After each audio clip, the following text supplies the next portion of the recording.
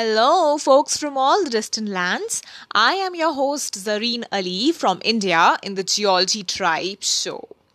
Just to remind you that this podcast uses storytelling as a way in geoscience education. It's new of a kind and requires all your support. So please share and subscribe and keep playing.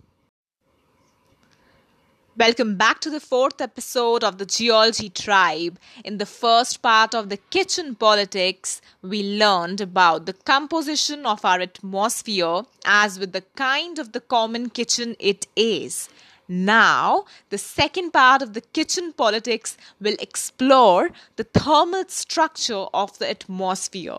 Folks, first you need to breathe deeply and then close your eyes and listen to me. Remember the chili powder which we compared with the greenhouse gases? Okay, do you think that it will just increase the temperature in your mouth? Nope. I tell you that it's gonna give you goosebumps. But if you add it in the right quantity, it can work wonders. So, this temperature increase has got a lot to do with our common kitchen, the atmosphere. I'll explain exactly how. The moment you put the vessel on the gas stove or induction, the temperature has got a lot to play with the vertical profile of the air above. Of course, we cannot see the air, but we do feel it. Fortunately, whether you cook in the tropics or you cook in the poles, you will be in touch with the air. It makes sense, thus, to think about the altitude that plays a role in defining the structure of the vertical profile of our atmosphere.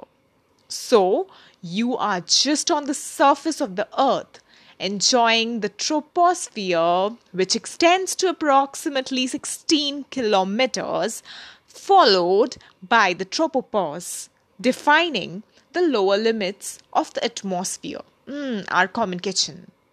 However, if you are uplifted by some magical powers, you will feel the temperature dropping too sharply from a plus 17 to say a minus 53 degrees Celsius.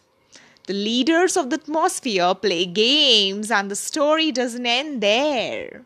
Most of the clouds need permission to be present beyond this. That much talked about ozone is already facing a survival threat in the stratosphere. The kingdom of the atmosphere seems to follow a hierarchy. The middle limits of the atmosphere, consisting of the stratosphere, stratopause, mesosphere, and mesopause, which finally grades to the outer limits of the atmosphere, which is defined as the thermosphere, containing the ionosphere and the exosphere. Now, here's where the auroras get to play with the lights. I was simply holding my vessels and the tempest occurred while I was in the troposphere. Right now, as you hear me, I have landed onto the Earth's surface just a few hours ago and was in a deep sleep. Am I still sleeping? Oh, I leave it upon my listeners to decide. Maybe stay blessed. Thanks for the patience. Love you all. Stay tuned for the next one shortly on the Geology Tribe show. Thank you.